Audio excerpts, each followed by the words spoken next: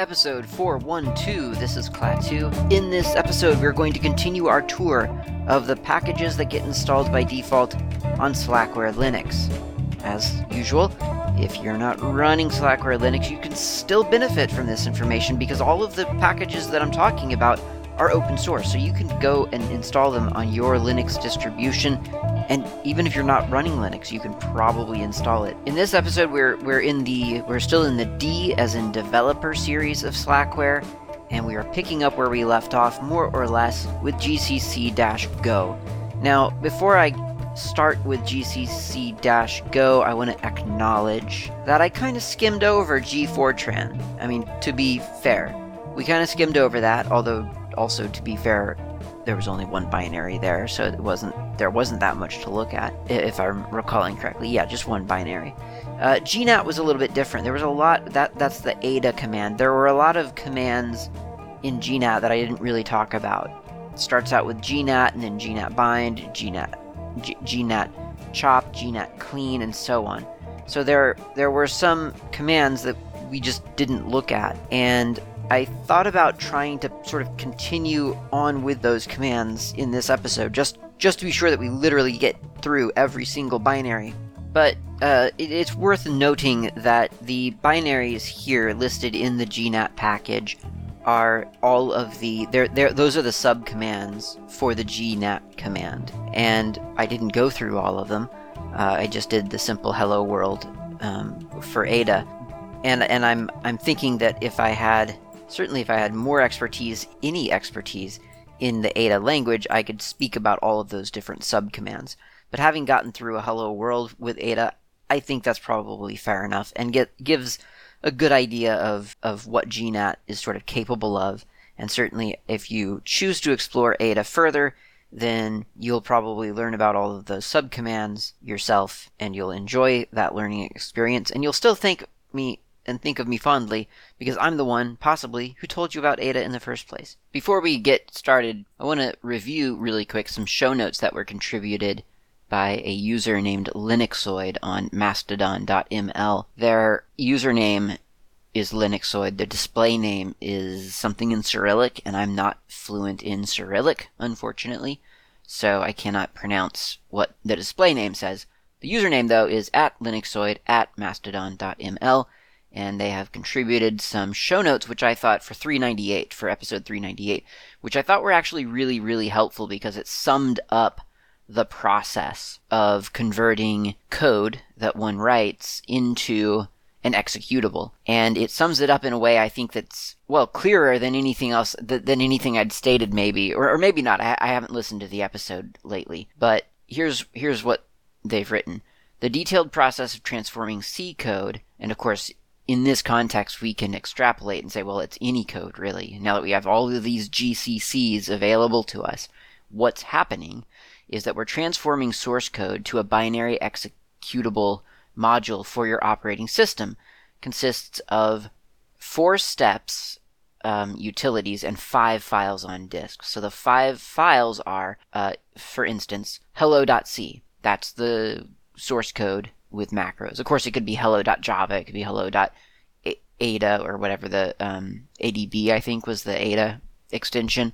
It could be hello.go, whatever. Hello.i, which is a text file with expanded macros, but it's still the source code. Hello.s, which is a text file in assembly, and then hello.o, which is a binary object code with instructions to the processor, but offsets here are not tied to memory areas relative to other object files and libraries. And then hello, a binary executable file with all objects inside, maybe static libraries, ready for execution with the loading of linked dynamic libraries, that is .so files, in your OS, your distribution. The 4 steps of compiling are, you get your code, so that's when you're dealing with your .c or your .go or your .adb or whatever, which is pre-processing with, in this case, CPP, which produces a .i file. And then you have your .i file. This is step 2. You take your .i file, you translate it with GCC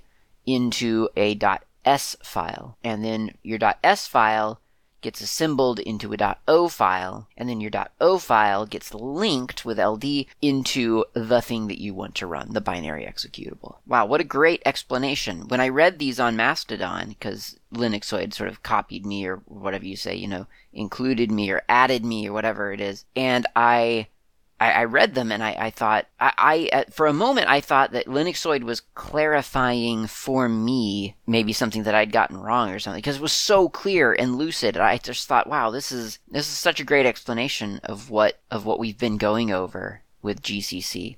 So I wanted to make sure that got in, and I've preserved them in the actual show notes now of episode 398. So if you go to GNUWorldOrder.info/# 398, you can see the show notes with these included in the added to the show notes now.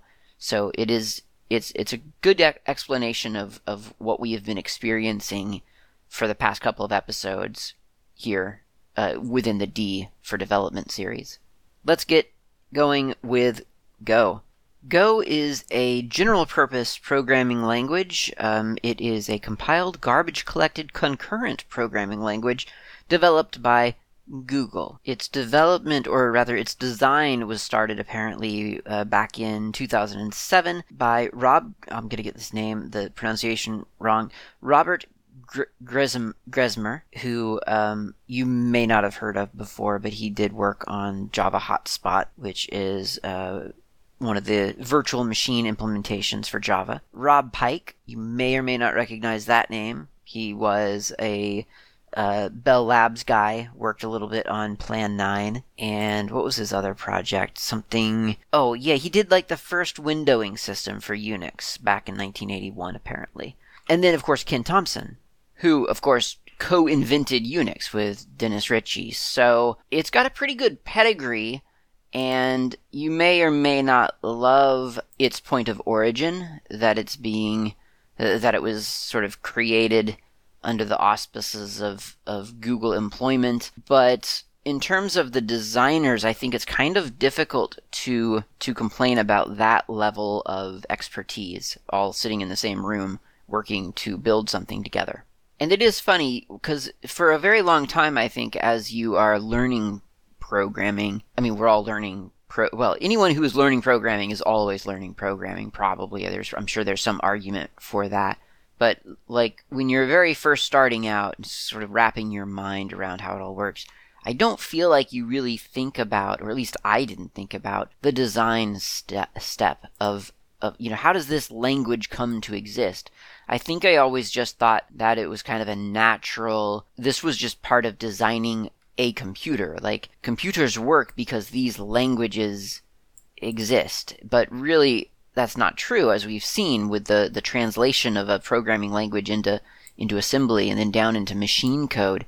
The languages are forms of expression. They are how we abstract the really basic kind of electrical engineering side of how computers get signals and get instructions. We abstract that away into human recognizable programming languages, which just someone has to do. Somebody gets to come up with the syntax that you're going to use and the words that you're going to use. And we've seen how that happens with Yak and Flex. Not Yak, Bison and Flex. So it is something that once you, I think, get your head around just the idea of, oh, cool, I can tell my computer exactly what I want it to do.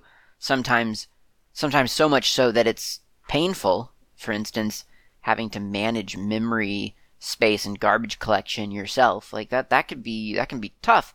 And so then you discover that that's not so much what you're really interested in after all, and you'd rather use this other programming language that doesn't make you worry about that. But you don't want to go too far where you don't have to worry about anything, because then you start to get yourself into trouble and things start to break, but you don't understand why, because you never bothered learning about data types or something like that. So, you find your balance, and you maybe sort of start to realize that there are humans, just like you and me, behind all of these decisions. And it's possible to not agree or maybe not enjoy some of the decisions that those humans have made. And I mean, I guess I kind of got an inkling of that at the great crossover between Python 2 and Python 3, when I had an irrational hope that curly braces would become optional methods of scoping, so that if you really, really hated the white space, you could not make that a thing for yourself. And that never happened. And I don't know why I ever thought it would happen. I think it's a thing that I invented for myself. And when it didn't happen, I kind of realized, like, there are people writing up proposals and requests for comments and things like that, and PEPs and all of these other things, and then people make a decision about it, and it happens or it doesn't happen, or something happens. And then the same thing, I think, went with Perl 5 and Perl 6. The transition from Perl 5 to Perl 6 went so poorly that I guess I don't know if it's the story now or if it's the clarification now, I'm not really clear, but whatever the intent was, Perl 6 is no longer called Perl 6. And just as a historical note, Perl 6 used to be called Perl 6. It is now called Raku, R-A-K-U. And it is considered a sister language to Perl, but it is not Perl itself. But just to be clear, historically, that was not the case. When Perl 6 came out, to my memory, it was the next stage of the Perl language. It was going to replace Perl 5, and everyone was going to be using Perl 6, just like Python 3 replaced Python 2. But later, it became apparent that apparently Perl 6 was not intended to replace Perl 5, and that it was meant to go on in parallel with Perl 5 or something. And now it's a completely different thing entirely, apparently. So there's a lot of confusion there. So what I'm trying to say, I guess, is that the longer you hang around in the programming world, you start to see that these are constructs. These languages are constructed by people who have opinions on how things should go, and what makes programming easier for them and for whatever subset of programmers that they are hanging out with or interfacing with. And it kind of highlights the question of, well, how do you choose your programming language? Like, what are the requirements when you choose what language you are going to use? What is your long-term vision for how long? You're entering into a relationship with a programming language when you choose to use it. I feel like that's an intermediate programming concern. Like, I wouldn't tell a person who is just starting out to program, you should be careful of what programming language you start out with, because once you start with it, you'll have to deal with that for the rest of your life or something like that. I mean, that's, choosing your programming language to start with, I think, is similar to choosing your Linux distribution. Use the one that makes it easy for you. Like, whatever seems to be working for you, go down that path. Because the more success you have, of course, the more success breeds more success very frequently. And so if you are having success after success with this language, then choose this language to continue with. And then if you want to branch out later, do so willingly and with a willingness to learn something different, and see if there's something else out there for you that you might prefer. And that certainly has happened with me as I continue to learn more about programming languages. And I bring this up because Go made quite the impression on some developer communities. I certainly, when I heard about Go, it was for a very long time with a lot of excitement. I'm not going to say it was with passion, because I don't feel like anybody really knew enough about it yet to be passionate about it. But I remembered back at an old job that I had, there would be, a group of, it would be the meeting, the weekly meeting for the department, for the R&D department, and there'd be all the programmers sitting in the room, and someone would announce, okay, we're going to start this new project for such and such, and it's going to be written in Go. And everyone in the room sort of voiced approval, which was weird to me, because I don't feel like you normally voice approval on something that you're not part of. You're not on that team. It's not like you're going to be writing in Go. It's just you've heard that someone else is going to be writing in Go, and you voice approval for that. So I feel like Go sort of from a very early stage had sort of a reputation of being a well-designed programming language, something that kept a couple of different principles in mind. And one of those principles, at least now, is a modular structure. And I say structure because I don't want to say modular design, but it is something that has that has, I guess, a certain way of building your code from the start, which I do feel is rather important, because you see things like Python and Java going to a very a module / library centric construction. And I mean, maybe they've always been doing that, but they've both made changes recently that kind of really push people into the direction of, well, you're not just writing a script here. You are writing a library, and then you're invoking that library from some main class or a main function of some sort, and that's your program. Your program is the function that calls the libraries that you've written.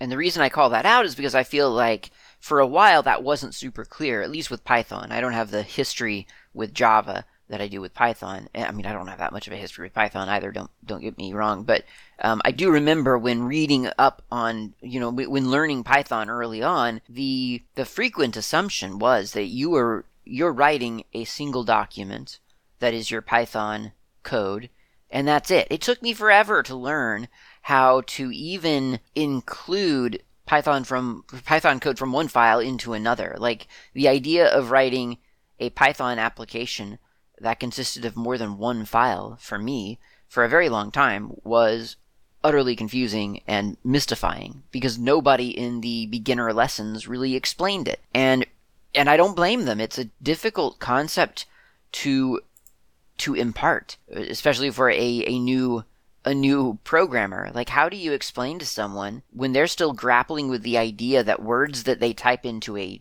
text document? What is a text document? Well, it's something that you create with a text editor. What is a text editor? Is that like a word processor? There are so many new things involved when you sit down to learn programming, that the last thing you want to do is try to tell someone, okay, well, the first step you're going to do is make an empty file __init or in .py or whatever it is in Python, or go.mod or whatever it is. It just makes no logical sense. I mean, I'm sure, I have faith in the education process that it can be made to make sense, but generally speaking, that is not how programming has been taught.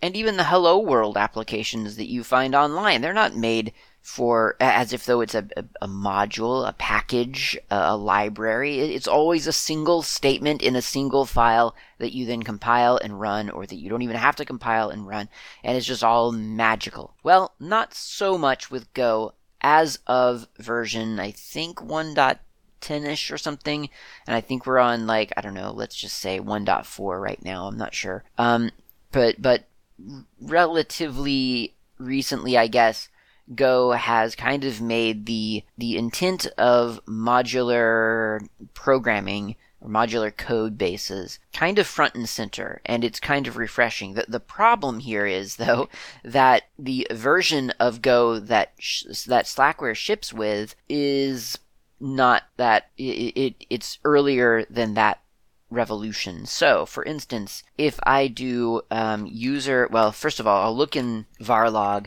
packages, gcc-go whatever, and I see that I've got 4 things to cover. I've got gcc-go, it's all one string, gcc-go.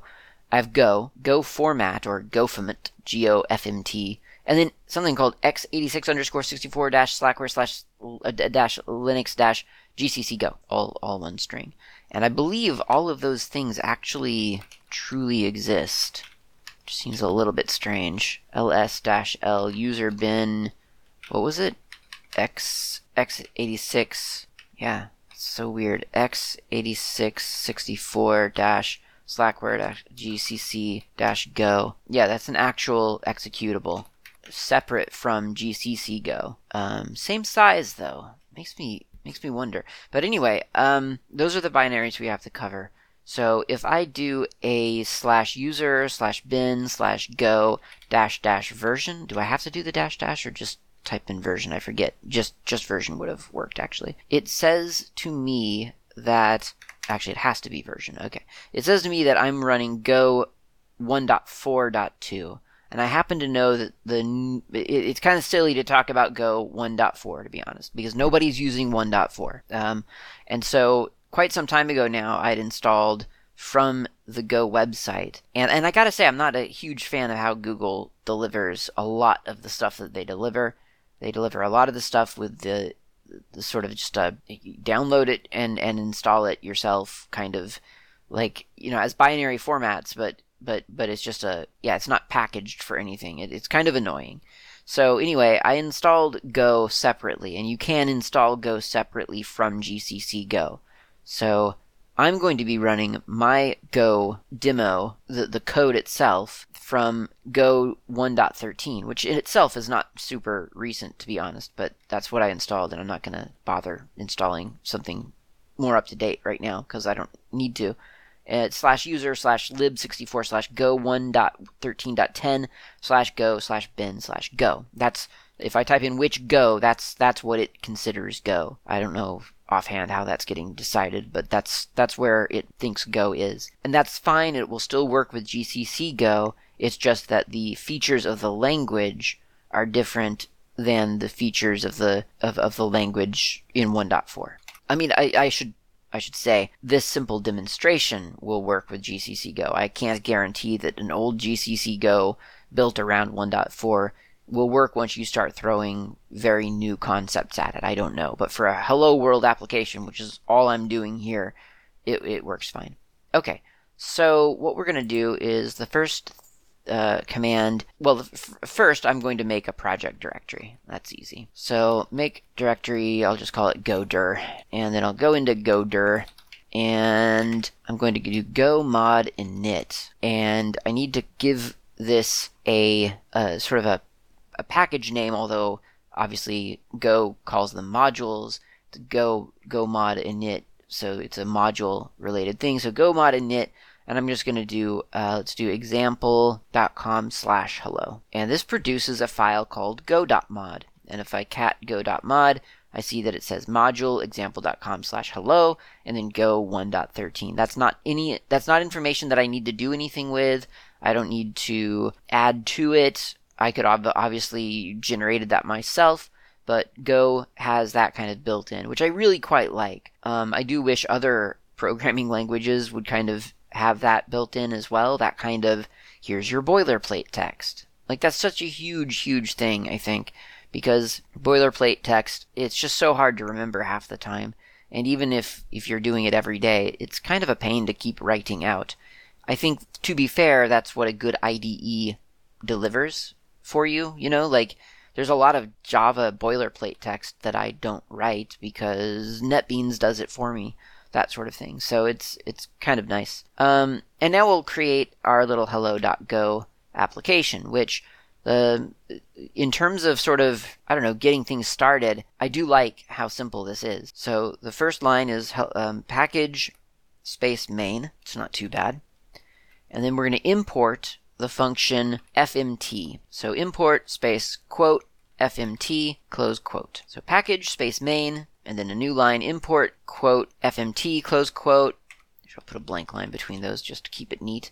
And then a new blank line, and func func. I don't know why programming languages can't just decide among themselves of how we're going to do functions. I think the word function actually makes a lot of sense. I think that would be a really good sort of keyword for that. I mean, at least func isn't def. That's nice. It's func, so that gets you close to what you're actually doing. But whatever, func func space main parentheses open a brace, curly brace, whatever. And then I'm going to go to the next line, and I'm going to intentionally, even if my editor tries to force me to put a tab there or an indent or whatever, I'm not going to, and we'll just remember that I said that. fmt.println, so obviously I'm using println from the format library. So fmt.println with a capital P, so println, and then parentheses, quote, hello, clat2, close, quote, close, parentheses. And then next line I'm going to do close curly brace. That's it. That's my hello world in Go. I'll save that, and I'm going to test it with the Go binary that I know is good, which is the one that I downloaded from the website. So this is not the Go binary from GCC package. So go./hello.go. It says it's an unknown command. That is really interesting. Maybe I'm doing that command wrong. I am. I do go run dot. Go space run space dot. So I get hello world, or hello clat2 rather, back on the command line. It's got a built-in little new line character, and that's nice. So you notice that go./hello.go didn't seem to understand what I wanted to do, which seems weird, right? I mean, like, you know, it's Go, run the script that I wrote in Go. Like, how could that not be a thing?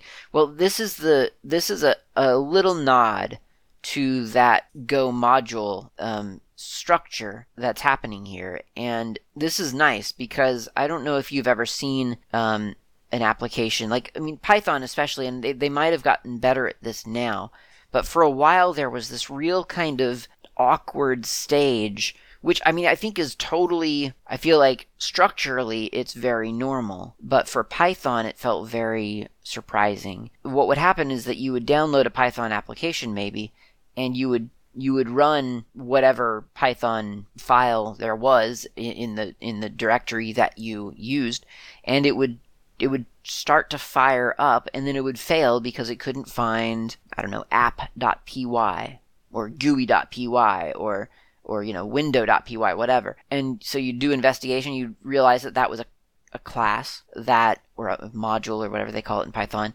that's included in this bundle of code that you just downloaded, but because the Python thing that you were running didn't know, it thought that everything should be located in /user/lib64/python 3.8/ site packages / whatever.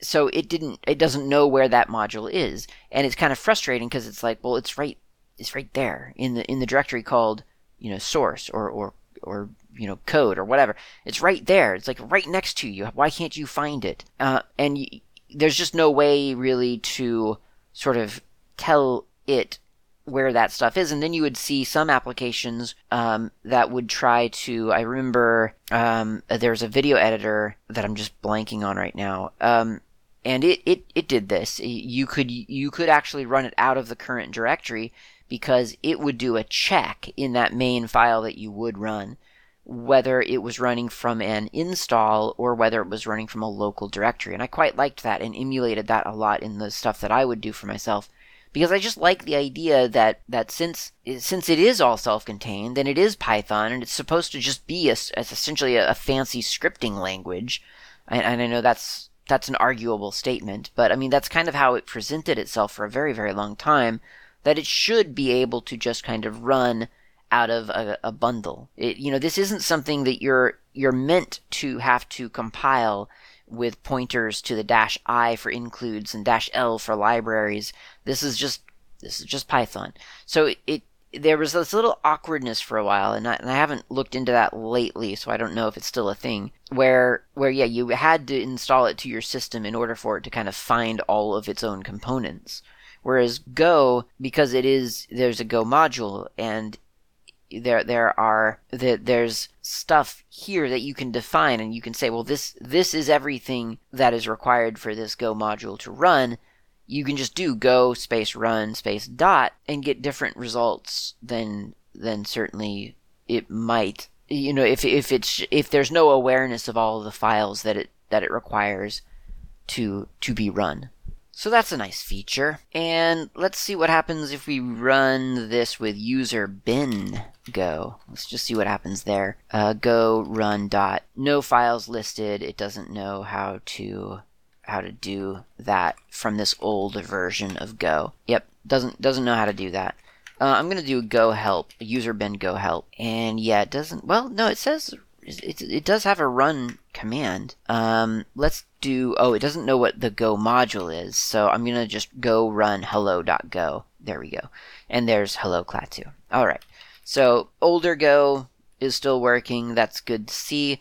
So now let's try the actual compiler. So just to make sure that we're doing this with the correct compiler, we're going to do /user/bin gcc-go, and then we will point it to hello.go and press return, and it seems to have worked. And so I'll do an a.out, because that's the default name, and it says hello clat2, so I guess that must have worked. And now let's try it with that funky x86-64 Slackware Linux gcc-go and point it to hello go, and that seemed to work, and it does ./a.out. And I guess if I do a file a.out, let's see what it says. It says it's an ELF64 LSB executable, dynamically linked. Interpreter is located in lib64. Okay, so that's that. And then I'm going to do the same thing with gcc-go, file a.out. I see no difference between what it's reporting. So I don't know the difference between gcc-go and x86-64-slackware- Linux-gcc-go. So functionally, I think we've just covered two things: gcc-go and x86-64-slackware Linux gcc-go. Good for us. And technically, we've covered Go, so we're done there as well. The only thing left is Go FMT, Go format. And is there a man page for that? Not really. But the man page, the one-line man page practically, does say that Go format formats Go code. So I'm going to do user bin go fmt, and then I'll point it at hello.go. I'm in the wrong directory. What terminal am I in right now? Okay, here we go. User bin go format hello.go. And that spits out my code. And remember, I specifically said I wasn't indenting format.println parentheses, quote, hello clat2, close quote, close parentheses. Well, Go format makes it look more or less pretty for me, and it indents format.println. Now, interestingly, it stops short of doing things like breaking lines up. So, for instance, if I go back into my code and I do func main parentheses, curly brace, and then all on the same line, format.println hello clat2, and then in curly brace. And so now I've literally got 3 lines. I got package main, import format, and then the whole function on one line. And if I do user bin format go format hello.go, that makes it a little bit prettier. It says package main, blank line for white space, import format, blank line to give a little white space, and then the whole function on one line. So I'm not sure what sort of its requirements are for, what its definition of pretty code is. It certainly isn't, I don't know. I don't know what that is. So, I mean, not that I'm complaining. I don't quite understand necessarily the point of this. What if I just did like the curly brace at the tail end? Would it break that off? Yes, apparently. So if I put just a sort of a trailing curly brace at the end of the function, kind of awkwardly, then Go format does break that curly brace off and move it down to the next line. So yeah, I'm not exactly sure what its requirements are, or even what its purpose is. I'm honestly not too sure why it exists, but it does exist, and that's what it does. It formats Go code.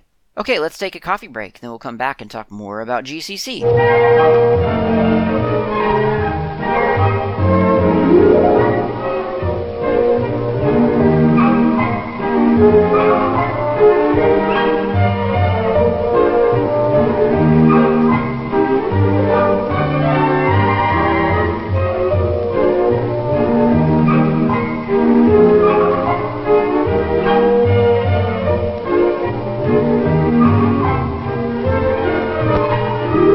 Hey look, we're back and we have coffee. At least I have coffee. I assume you've got coffee. There are yet more features of Go that I want to highlight because I think, again, just design-wise, I think this is, if nothing else, this is an interesting study. So we can use other modules within our module, and one of those modules probably designed for demonstration purposes is called quote. And so if we go into my code here, we got package main, import format. Let's also import quote rsc.io/quote, QUOTE, and then close the actual quote character. I guess that's a little confusing actually, so just to spell it out, I guess that would be import quote rsc.io/QUOTE, close quote. Next line is still going to be the main, so that's func main. And then format print line hello clat2. Sure, I'll keep that in, but let's also do a format dot print line parentheses is what this character is, sorry. Parentheses, and then the word quote, QUOTE dot go, capital G, parentheses, parentheses, and then close parentheses, and then close curly brace, of course, because that's the end of the function. And now I could go, since this is about gcc-go, I guess I'll do user bin gcc-go, and what is the path? Oh yeah, hello.go. And this is where we're starting to fall down. So gcc-go says, error, import file rsc.io quote, not found. Import rsc, yeah, it indicates where the errors are in the code. There's an error in the sense that import rsc.io quote doesn't exist or isn't found, and then it indicates that when we try to use that quote.go, it doesn't know, that's an undefined name quote. There's no reference to that. So if we use our modern implementation of Go, and I just type run, or go space run space dot, that tells me that it's finding rsc.io quote version 1.52. It's extracting it, it's downloading, extracting, downloading, extracting, finding, and then it spits out the results. Hello clat2, don't communicate by sharing memory, share memory by communicating. That's the quote that we just got. If I do go run dot again, it just spits that out. Hello clat2, don't communicate by doing the things. So in other words, it has added to the code the things that it needs to add in order to work. And in fact, if I do a cat go.mod, you remember that one file that we created at the very beginning, go mod init example.com/hello.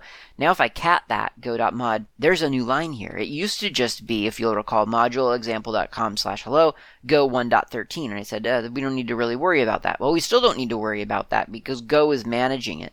And at the bottom of this file now, there's a line that says require rsc.io/quote v1.5.2. So it is managing the dependencies of this project and ensuring that it's got access to the modules that it needs and knows where to find it and so on. So that is pretty interesting, I think you'll agree, for it to just kind of handle all of that for you.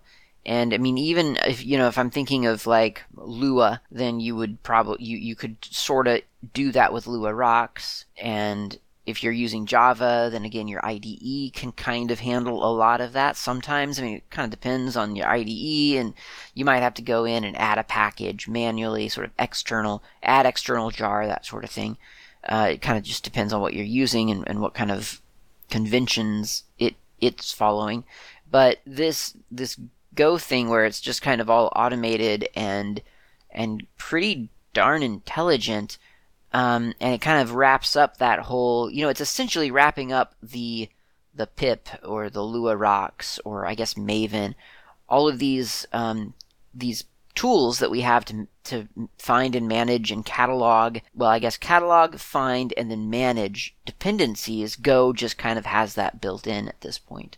Now, obviously, gcc-go does not. And whether that matters or not, I don't know. Your use case is going to vary. And certainly if I updated gcc-go, I might find that there are added niceties that are missing from the version that shipped. Or I guess it didn't actually ship with Slackware because I'm actually using the Alien Bob version of this. So this is the later edition. No, this is just a multi-lib edition. So I don't think it is actually later than what Slackware shipped with. Either way, this is obviously not handling some of the newer features of Go and what it's trying to provide for its users. But certainly if you're just using Go, the latest release and stuff, then there are a lot of interesting features that I don't really see in other programming languages necessarily. Not that I'm familiar with all of the languages out there, so maybe this is found elsewhere. Maybe Node has something like this. I don't know. But I thought that was kind of an interesting way of handling that sort of thing on Go's part. And I think that's all I have to say about Go. We've covered all the binaries, so I can at least say that I've done the bare minimum for that set. Let's take a look at gcc-java now. This one comes with a lot more executables than the Go version did. And I mean, once again, I don't know exactly how useful this is necessarily in an actual kind of workflow sense, because if you're using Java, there's a high likelihood that you go to adoptopenjdk.net and you're installing the package that they provide there, and that's how you're getting Java. That's the process that you're using, or whatever Java repository you use. I happen to like adoptopenjdk.net because it seems to provide everything that you need in a pretty explicit and obvious manner. It kind of tells you, hey, this is the LTS release, this is the JVM that you could be using, here are the different platforms or the different package formats you can get it in. So I quite like Adopt OpenJDK, but there are other places too. There's what is it? Not Azul. Yeah, Azul. Azul.com/download/Zulu. That's the word I was thinking of. Zulu-community. They have Java binaries as well, or packages. So you can get it wherever you get it, but there is a likelihood that you have gotten your Java kit from something other than, gcc-java or whatever it is. But let's take a look at what this could do for you, because there's some interesting stuff here. So first of all, rather than going in order as listed in the package, I'm going to cut more or less straight to the chase and look at GCJ. That is the gcc-java. That's the true deliverable here, GCJ. Is there a man page for that? I forget. Man, GCJ. Yeah. It says ahead of time compiler for the Java language. That's GCJ. And it, again, gives kind of the standard line at the top as GCJ is just another front end to GCC, although it is, of course, its own executable. It supports many of the same options as GCC. This manual only documents options specific to GCJ. It says that there are different input and output files. GCJ command is like a GCC command in that it consists of a number of options and file names. The following kinds of input file names are supported: file.java, file.class, that's for Java bytecode files, file.zip, file.jar, an archive containing one or more class files, all of which are compiled. The archive may be compressed. Files in an archive which don't end with .class are treated as resource files. They are compiled into the resulting object file as core URLs, and so on. So there's a bunch of different kinds of files that you can throw at this thing, depending on what your goal is. And there are a couple of things that we need to know, because otherwise it won't work. And that thing is, I guess, where to start? So the first thing is that your Java source code is going to probably be written in a file called something.java. So in this case, let's do, for instance, a hello.java, and keeping it very, very simple here, just doing this in a text editor without the IDE to support me and put all the boilerplate code at the top and such, because I don't know exactly I don't know why I would be interfacing with GCJ from inside of an IDE personally. I mean, I'm sure there are lots of very good reasons. I'm just trying to imagine a scenario where I would be doing that. So again, workflow I'm not super clear about, but we'll get to the benefit. So class space hello world, that's what I'm going to call it. Curly brace, public static main, public static void main, parentheses string, capital S, square bracket, and I completely misspelled string. It's with an I this time. Okay, args, close parentheses, open a curly brace, and then the next line we'll just do the predictable system.out.println, parentheses, hello, let's do Java world, close quote, close parentheses, and then a semicolon to close that line out, and then close the curly brace, so we're closing out the function, main function, and then another curly brace to close out, I'm going to notate that here, close function, well, close main, and then another curly brace to / close class. Now we know where everything is there. So now we have this Java file, and strictly speaking, Java usually likes to be run out of a jar. It wants to be sort of compiled into bytecode things, and so you're not really supposed to run, you don't usually expect to run a Java file as sort of a script as you would Bash or Python or anything like that. So in theory, you could do java./hello.java and wait for it, return, oh, and we get an error. So it says error, class found on application class path, hello world. So what it's telling me here is that it doesn't know where to start. There are many languages that require and expect your main component, the main component of your application, of your code, to be called main, M-A-I-N. So in this case, I'm going to copy my hello.java to test.java, and then I'm going to open up test.java in Emacs and change the name of my class to main. So class main, public static void main, and so on. All right.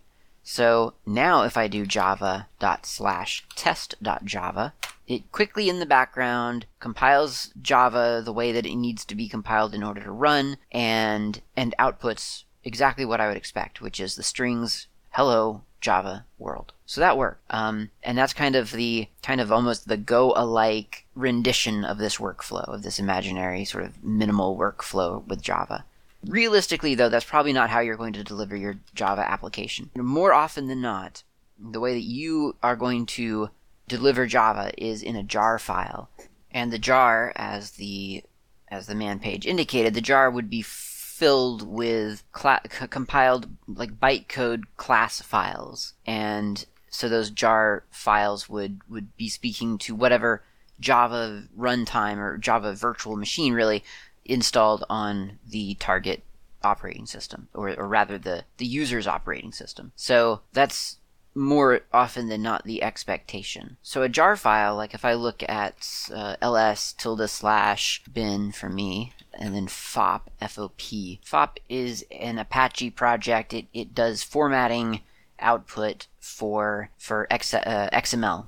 It converts XML to format objects, or whatever they're called, FO, I forget what that stands for, and I use it a lot with DocBook. It happens to be a Java application, and if I go into /fop in this directory, and then maybe build, build fop.jar. So there's this jar file here, and that's not usually how I launch it. I launch it just by typing in fop, and as it turns out, if I don't go into the build directory, there's a shell script here called fop, and it probes the system, figures out where everything is, like, okay, what Java are you running, where is it all located, and so on, figures all that stuff out, and then it invokes, depending on what it's learned about my system, it invokes the fop jar with whatever kinds of options are required to make it run. And it looks like that's something like fop exec command equals exec java command, which I think is, would be just Java, log choice log level dash class path to the local class path, which has been defined by the script, fop opts, which again have been defined here probably, org.apache.fop.cli.main, fop exec args. So lots of sort of back-end things are happening there to make that all function correctly.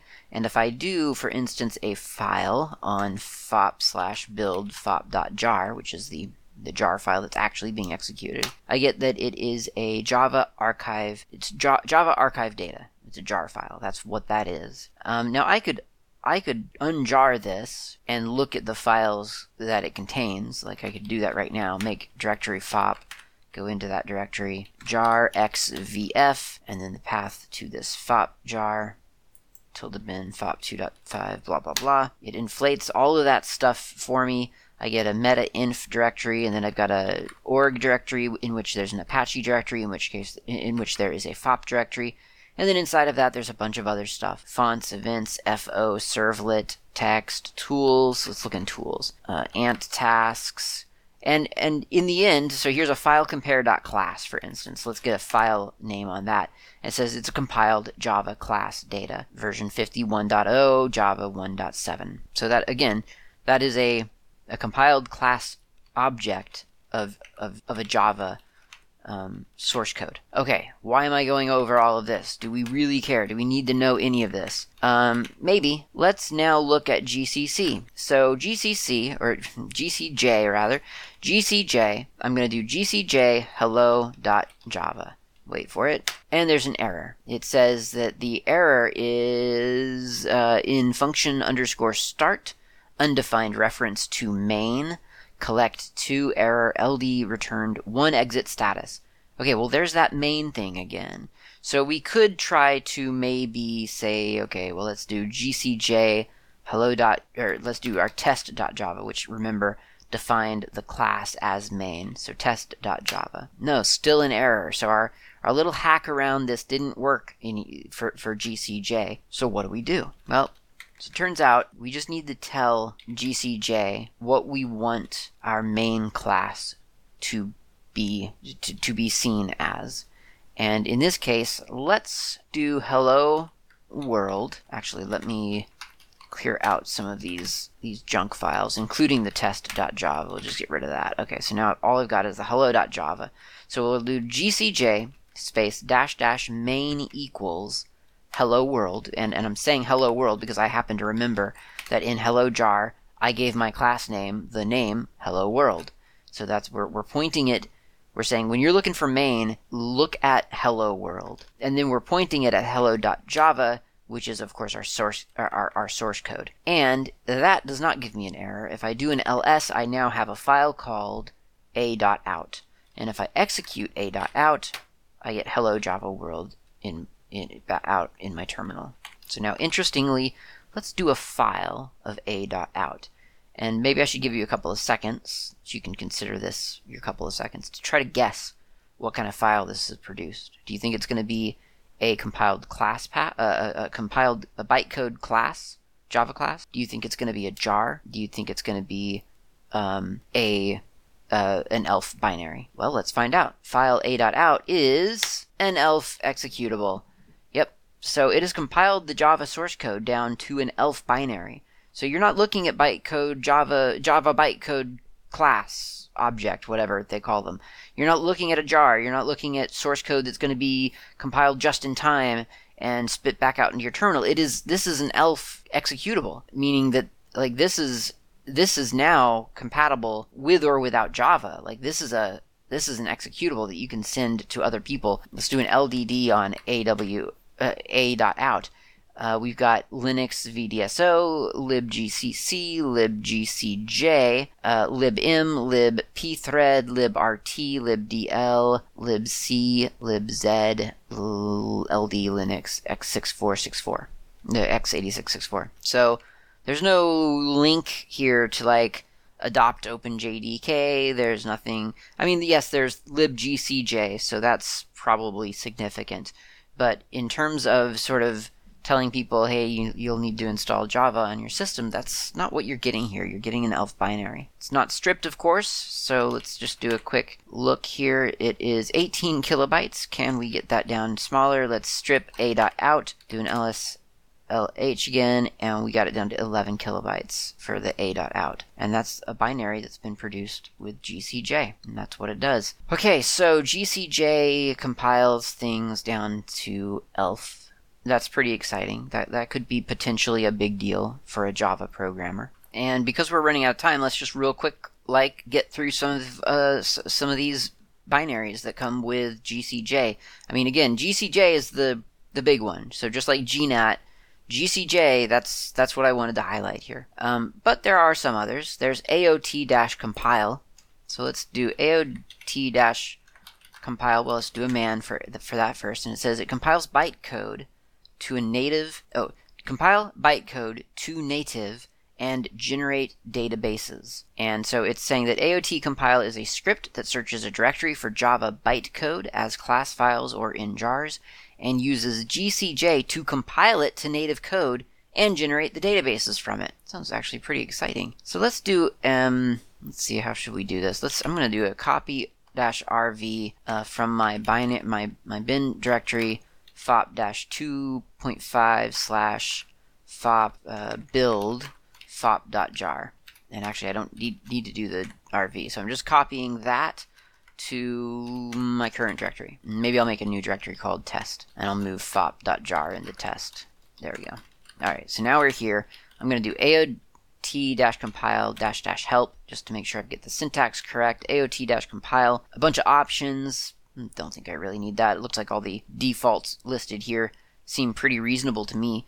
So then the source directory and the destination directory. Well, is the source directory a dot for this directory? Well, anyway, okay, I'm going to make a new folder called build, and then I'll do aot compile space dot space build, as if to suggest that it should search this directory for a jar and turn the jar into something and dump it into build. And then it's executing gcj-c-f pick-f indirect -dispatch -f jni fop.jar.1.jar-o fop.jar.1.o. And now I'll change into the build directory, and it looks like I have a fop.jar.db and a fop.jar.so. And if I do a file on fop.jar.so, I get that it's an ELF 64-bit LSB shared object, dynamically linked with debug info, not stripped. So that's just kind of, I've turned in a jar into a .so file, and that was with AOT compile. Alright, ECJ is next in line, and it is a compiler as well. It is the Eclipse Java compiler. Eclipse compiler for Java bundled qualifier 3.9.0. So this is another compiler. It compiles stuff. It's from the Eclipse Foundation, which is a great little foundation, great big foundation. They offer the Eclipse IDE, which is quite nice. I haven't been using it lately. I've kind of switched over to NetBeans, but NetBeans being from the Apache Foundation, so it's one or the other, I guess. They're both fine. I used to use Eclipse more. Now I'm really enjoying NetBeans, so that's what I'm on. But the Eclipse Java compiler on my system currently does not compile. It simply cannot find the appropriate classes that it thinks it needs, and no matter how I define my class path, it doesn't seem to be able to resolve anything anyway. So I don't know. I've kind of read, first of all, ECJ, I should mention, it's not actually that file in user bin is not a binary. It is a shell script, a very simple shell script that simply ECJ, there it is, no? Cat ECJ, there we go. It says class path equals user shared Java ecj.jar, so it's a jar file. $ bracket, well, who cares? $ class path. Java org.eclipse.jdt.internal compiler batch main. So it is it's a jar file that's being called by Java on your system. Now if I do which Java, of course it points to my adopt open JDK bin Java, and I think that's probably what's happening, is that it isn't aware of its own environment. And I could probably spend more time trying to figure that out. I don't know. But I'm not going to, because it doesn't really matter. GCJ is certainly good enough for my purposes, and so far I haven't even decided whether that's really what I'm interested in when using Java, because generally what I like about Java is its ability to be cross-platform, and if you compile something down into an ELF binary, then that you're losing that advantage, really. You're gaining other things, of course, but yeah, I'm not sure how I feel about that process. Next up is FastJar. FastJar is an implementation of Sun's jar utility that comes with JDK, written entirely in C and runs in a fraction of the time while being feature compatible. So this builds a jar file. The jar is really, it's a tar for Java is basically what it is. It's an archive format for jar for Java. But there's a structure to it, so it's not just a tar file. I guess one might think of it sort of as the Slack build or the Slack package version of a Java package. So, yes, it's an archive, and yes, you can throw stuff into it, but if there's not a certain specific structure and layout to it, then it won't do what you want it to do, which very likely is to execute as if though it was an application. So here's the super basic way to make that happen. So first of all, I'm going to make a directory called meta-inf. That's META, all capitals, -inf.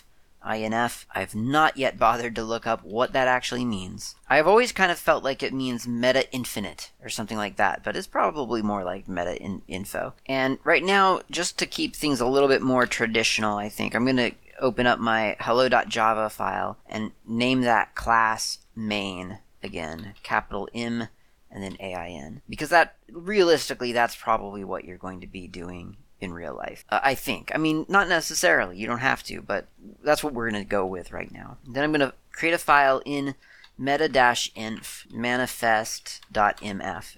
manifest.mf as in manifest. And this technically, I think, only needs one line, which is main-class:\main. So we're saying main with a capital M, -class with a capital C, colon, space, and then the word main, again with a capital M. Now, if I'd left my class hello world, that's what that would be. I didn't, though. I just made it main because I think that's more often than not what you're going to see in the real world. So we're just telling this file, which is in turn going to tell our jar, that when you get executed, look in all those class files, which we haven't generated by the way yet. Look in all those class files for a class called main, and that will contain a function with main string bracket args, that sort of entry point into the application. Now, jars don't want an ELF binary. I mean, not again. You can put anything you want in a jar, but if you're expecting for people to be able to run it as a Java application, it doesn't want an ELF binary. It wants bytecode compiled class object. We can generate that generally like outside of GCJ with a program called Javac, Javac, which I'm pretty sure is just Java compiler. But for GCJ, we can do that as well, and we can do gcj-C hello.java. I think that's it, yeah. And then that renders a new file called main.class. Well, we have all the ingredients we need now. Main.class and meta-inf that lists main as our main class. Those are the components for a jar. So let's do fastjar -c to create a new jar file. My.jar. I mean, this is going to fail, and this frustrates me because according to fastjar, it says fastjar, one of CTXU or V, and then some other optional options, and then a jar-file, and then manifest-file, and then -C directory for if you want to change directory before continuing, and then the files to add to your jar. So according to its instructions, as far as I can tell, fastjar-C create new archive, and then the jar file that I want to create, I'm assuming. So that would be my.jar. And then the manifest file, which is meta-inf manifest. And then the file that I want to add is main.class. So we don't need hello.java anymore. That's not something that we are going to need right now because we've got the main.class compiled. And hit return, and it fails. It says my jar, no such file or directory. So what I'm going to do is remove that. So now I've got fastjar-C meta-inf manifest.mf main class return, and I get all of the data that I wanted except out to my terminal as unrecognizable characters. So anyway, eventually you can come up with one of two revelations. You can either do the command just fastjar-C to create a new jar file, meta-inf/manifest, and then main.class, redirect to, for instance, my.jar, and that works. Or you could do the thing that they just forget to tell you, I guess, which is use fastjar-CVF, just like you would with tar, myjar, meta-inf manifest main class, do that, and that generates a my.jar file. It can be very confusing because the instructions, it doesn't specifically it indicates, in the summary line where it's kind of giving you all the different options that are required or optional and so on. It kind of gives you, yes, you can name your jar file here, but there's no way, I guess, in shorthand to indicate, well, you can only do that if you use the F command, the F option during the command. Anyway, we got there in the end, and that is, again, fastjar-cvf my.jar, or whatever you want, and then your manifest file and your main class. And then if I do java-jar my.jar, I get back the string hello Java world. Done. So you've just made a jar file from Java source files. And that's, just one of the many beautiful things about Java for me. It's just, you've got your components, you throw it into an archive, and the thing runs and acts like an application. It is just a really nice, tidy way of packaging things up, I think. And that's really all the time we have, so I should cut this episode short here. But there are several other tools listed which may or may not be of interest. I mean, I'm going to be honest, there's some stuff in here that aren't, that it just probably doesn't really warrant a deep dive into. And I think arguably even fastjar, I don't know how important that is to know about, because you're going to get a jar command with other, with distributions of Java. So if I do a which jar right now, it's not pointing to fastjar, it points to jar, which is in adopt openjdk bin jar. And there are a bunch of other similar things, similar tools that, to be fair, it's just not something that necessarily needs to necessarily be used out of this GCC package. So we'll see. We'll see how far down this list of binaries we go. There's yet GCC Objective-C to go over next time, so that will be vaguely interesting. And then we'll be out of the GCCs and into the GDB, and I'm not really sure how much there is to say about that because I did an entire Hacker Public Radio episode about it, but we'll see. We'll see what happens. But that has been gcc-go and gcc-java, or at least part of gcc-java. Hope you've learned some things from this episode. Thank you very much for listening. Talk to you next time.